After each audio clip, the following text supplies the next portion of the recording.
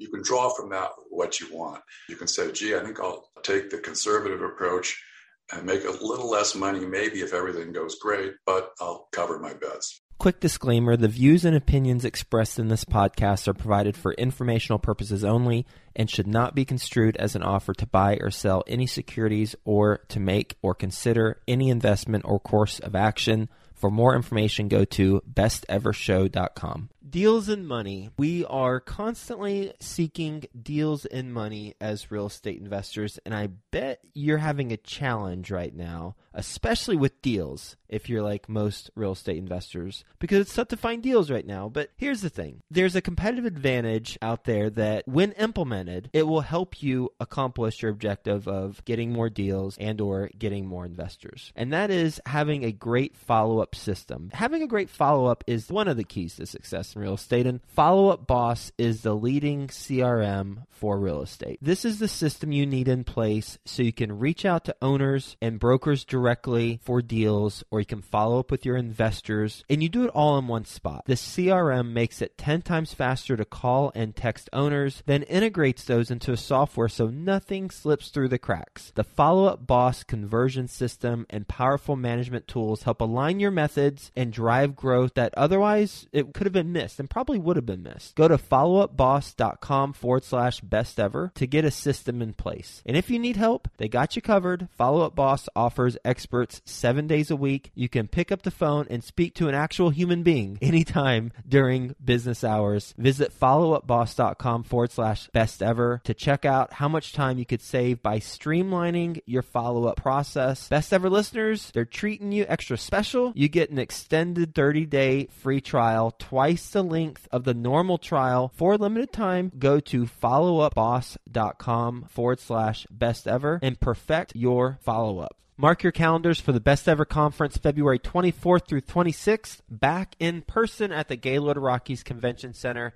Join the experienced community and phenomenal speakers for a weekend of learning the best commercial real estate strategies, building relationships, and quite frankly, having a lot of fun. As a bonus, once you purchase your ticket, you are put into a mini mastermind group to start making connections with other commercial real estate investors immediately. Get the lowest prices right now at besteverconference.com. That's besteverconference.com. Hello, Best Ever listeners. Welcome to the Best Real Estate Investing Advice Ever show. I'm Ash Patel, and I'm with today's guest, John McNellis. John is joining us from Palo Alto, California. He was a previous guest on a number of episodes, so if you Google Joe Fairless and John McNellis, those episodes will pop up. John, we're glad to have you back. Thanks for joining us, and how are you today? I'm great. I'm absolutely great. Thank you.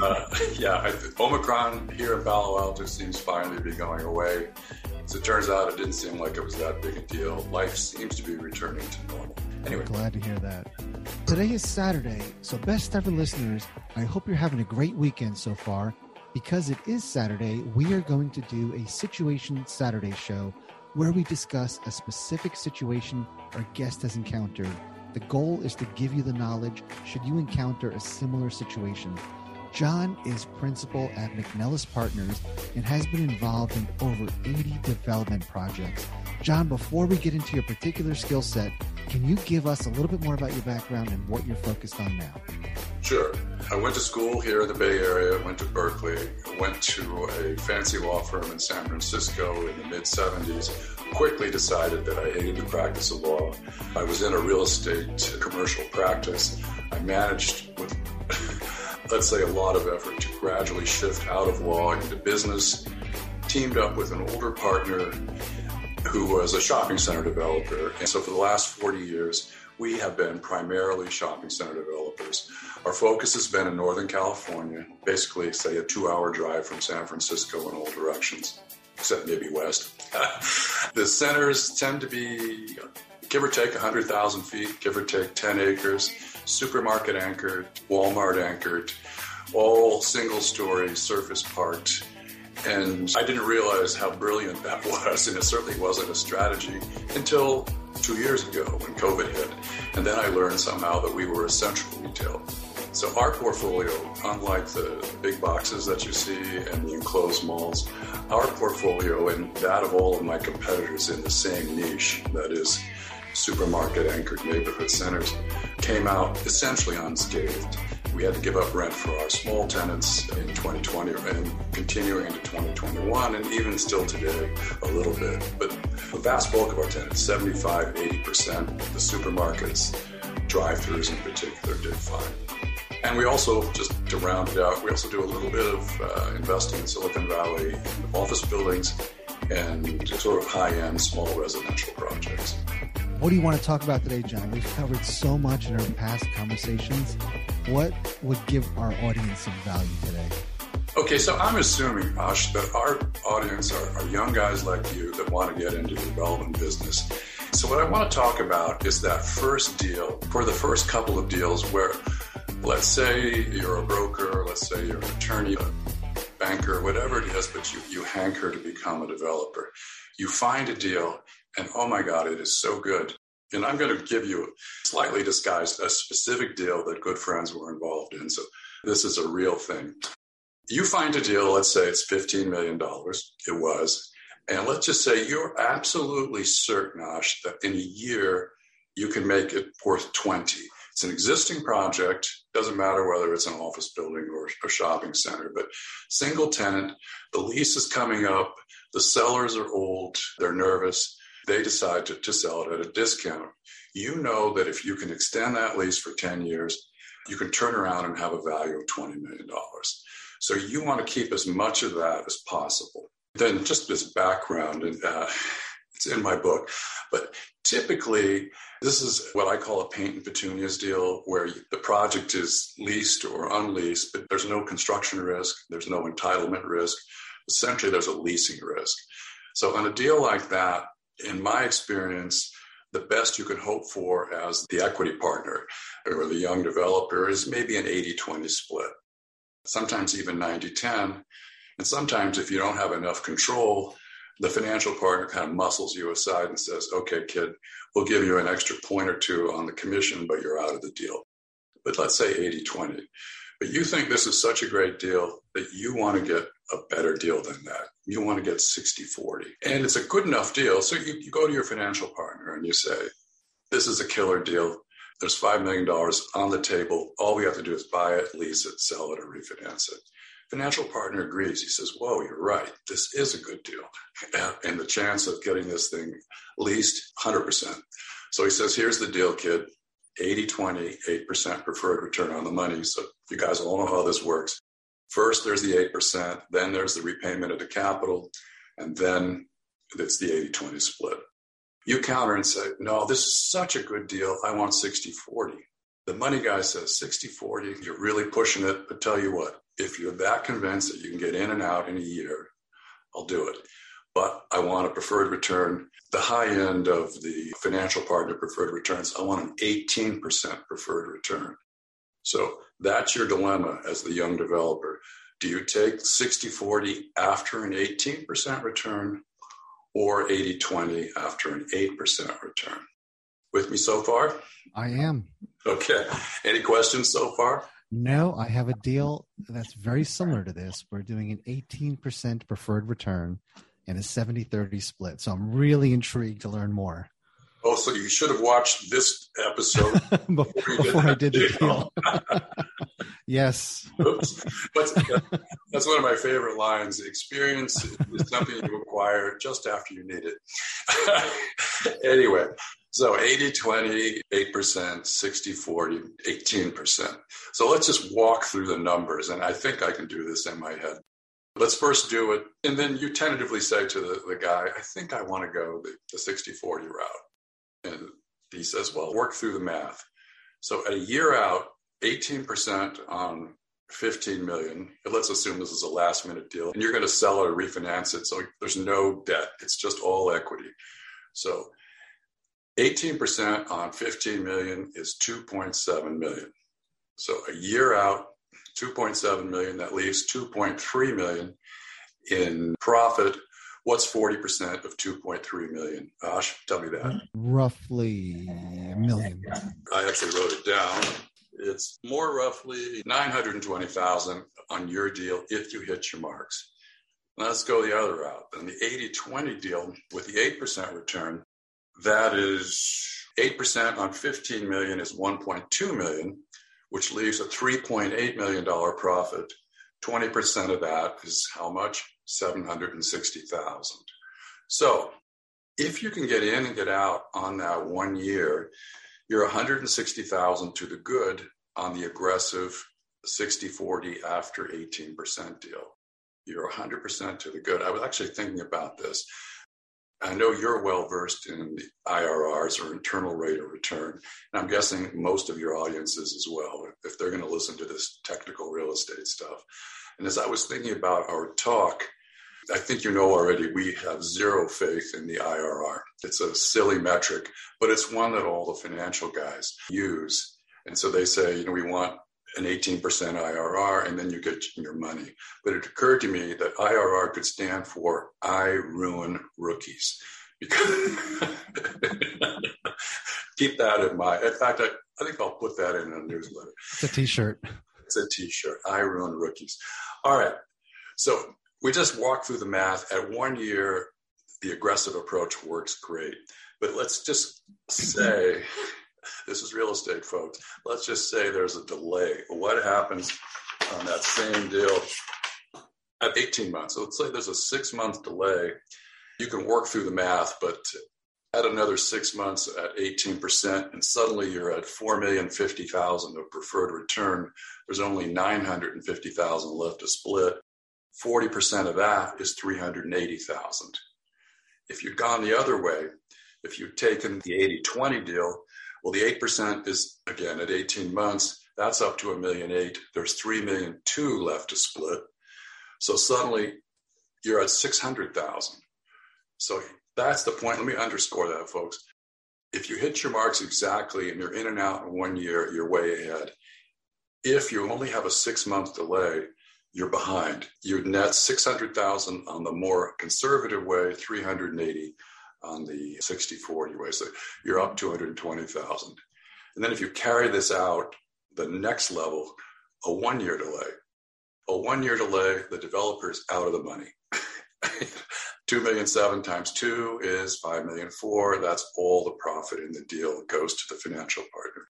So Ash, you may say, well, John, has that ever happened to you? And I'd say, yes, it has. Not quite so dramatically and not where I had a choice, but simply where in the early days, we would do a deal at a 10% preferred return, a development deal, and it would turn out well, but not perfect. And we'd be producing a 9% return on the investment. The promote was, or rather the preferred return was 10%. So each year we'd fall behind 1%. And then next year, 1.2%, and so on. So absolutely, have we done deals that only benefited the financial partner? Yes, 3 or 4. I think we talked about this before, and it's kind of off the topic, but that's one of the reasons we decided, once we were able to no longer have financial partners, to just do small deals on our own and not get ourselves behind this snowball. Now, the situation that I'm personally aware of, the young developers chose the 60-40, 18%.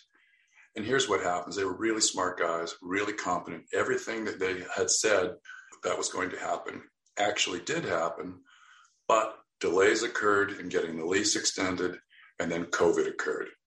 And suddenly things were jammed, and sure enough, they ended up out of the money entirely. And had they gone with the more conservative approach, they would have made at least $200,000.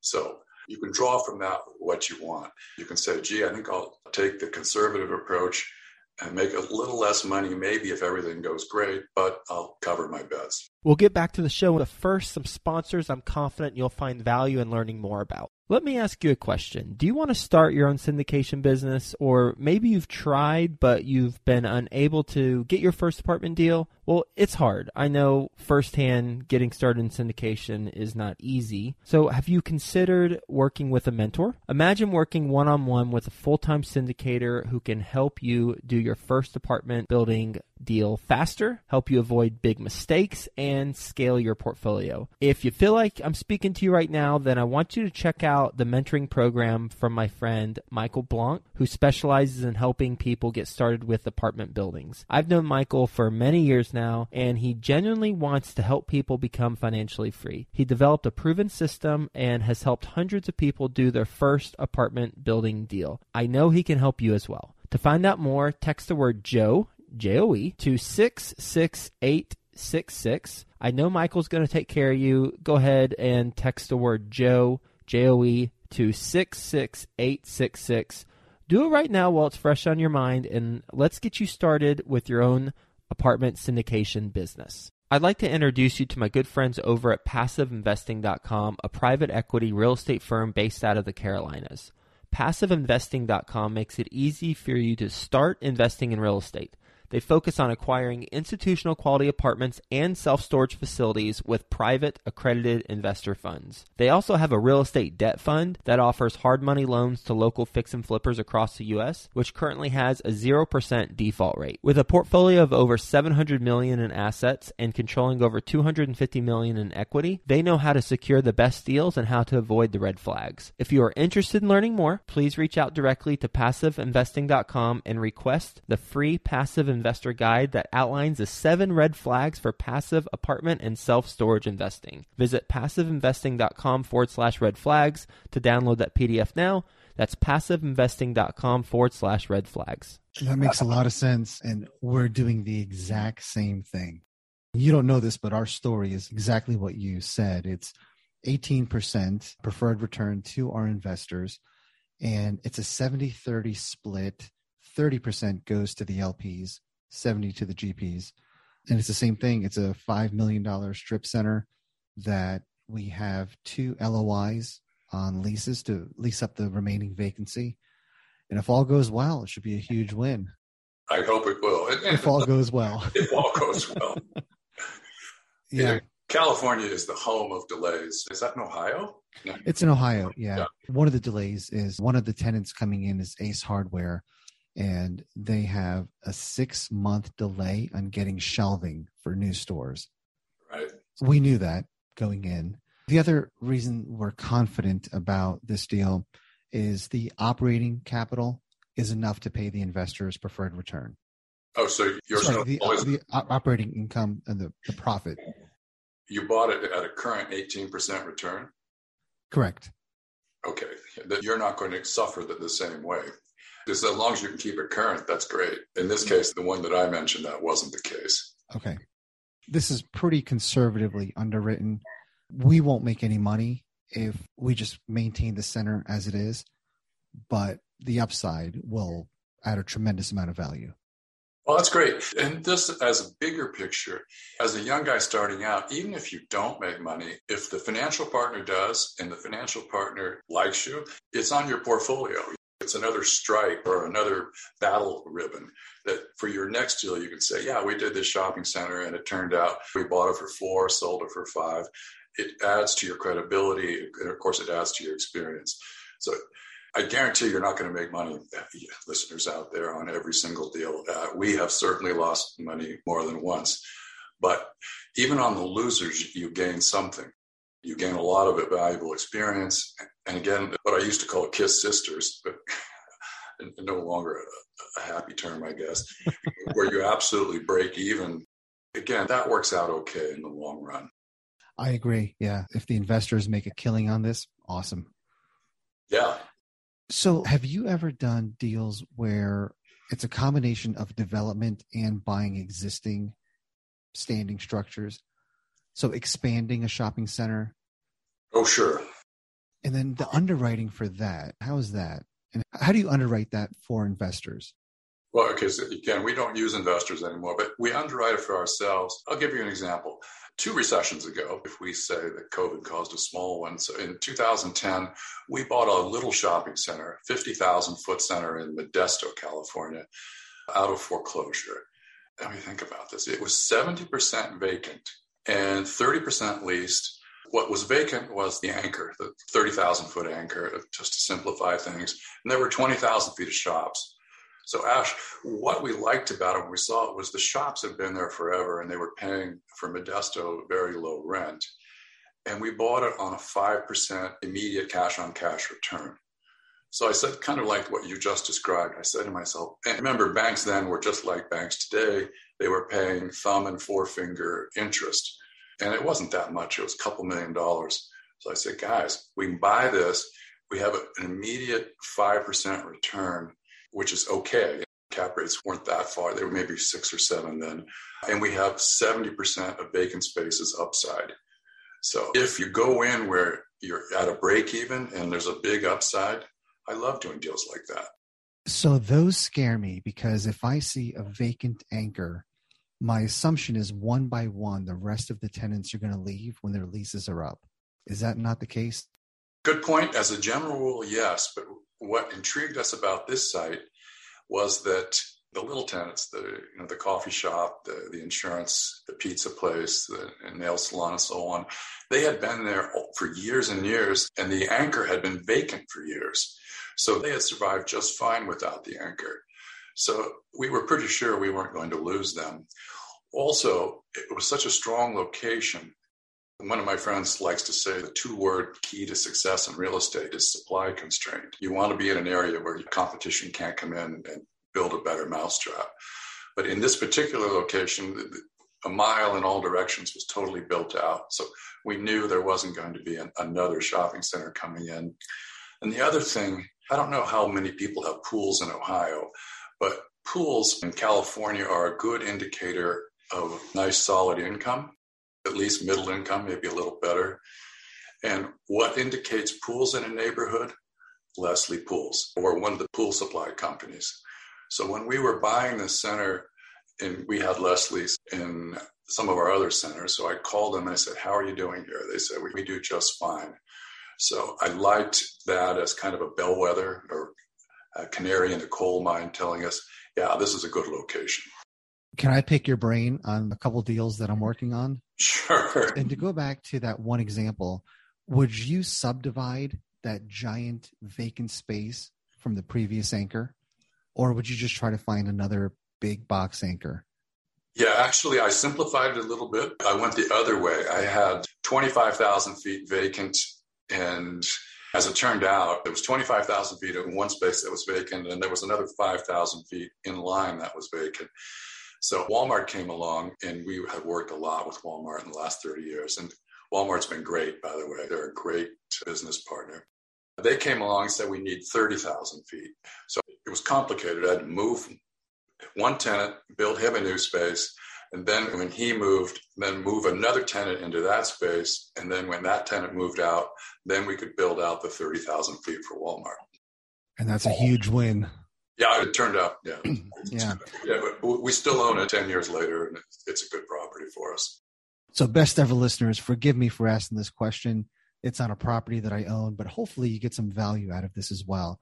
So John, that $5 million strip center, 100,000 square feet, it has a giant parking lot that we don't need all of. Building an outlot, in a conversation with a broker right now, he's convincing me to just sell the outlot versus trying to build something and collect rent on it. What are your thoughts on that? And across the street, there's McDonald's, Burger King, Taco Bell. Everyone's there. You paid $5 million all cash? No, $1 million cash. It was 20% down. 20% down. So it's just $1 million that's getting the 18% return, correct? That's correct. And then you've got a $4 million loan at 3 or 4 or 5%. 4.25. Yep. 4.25. Okay.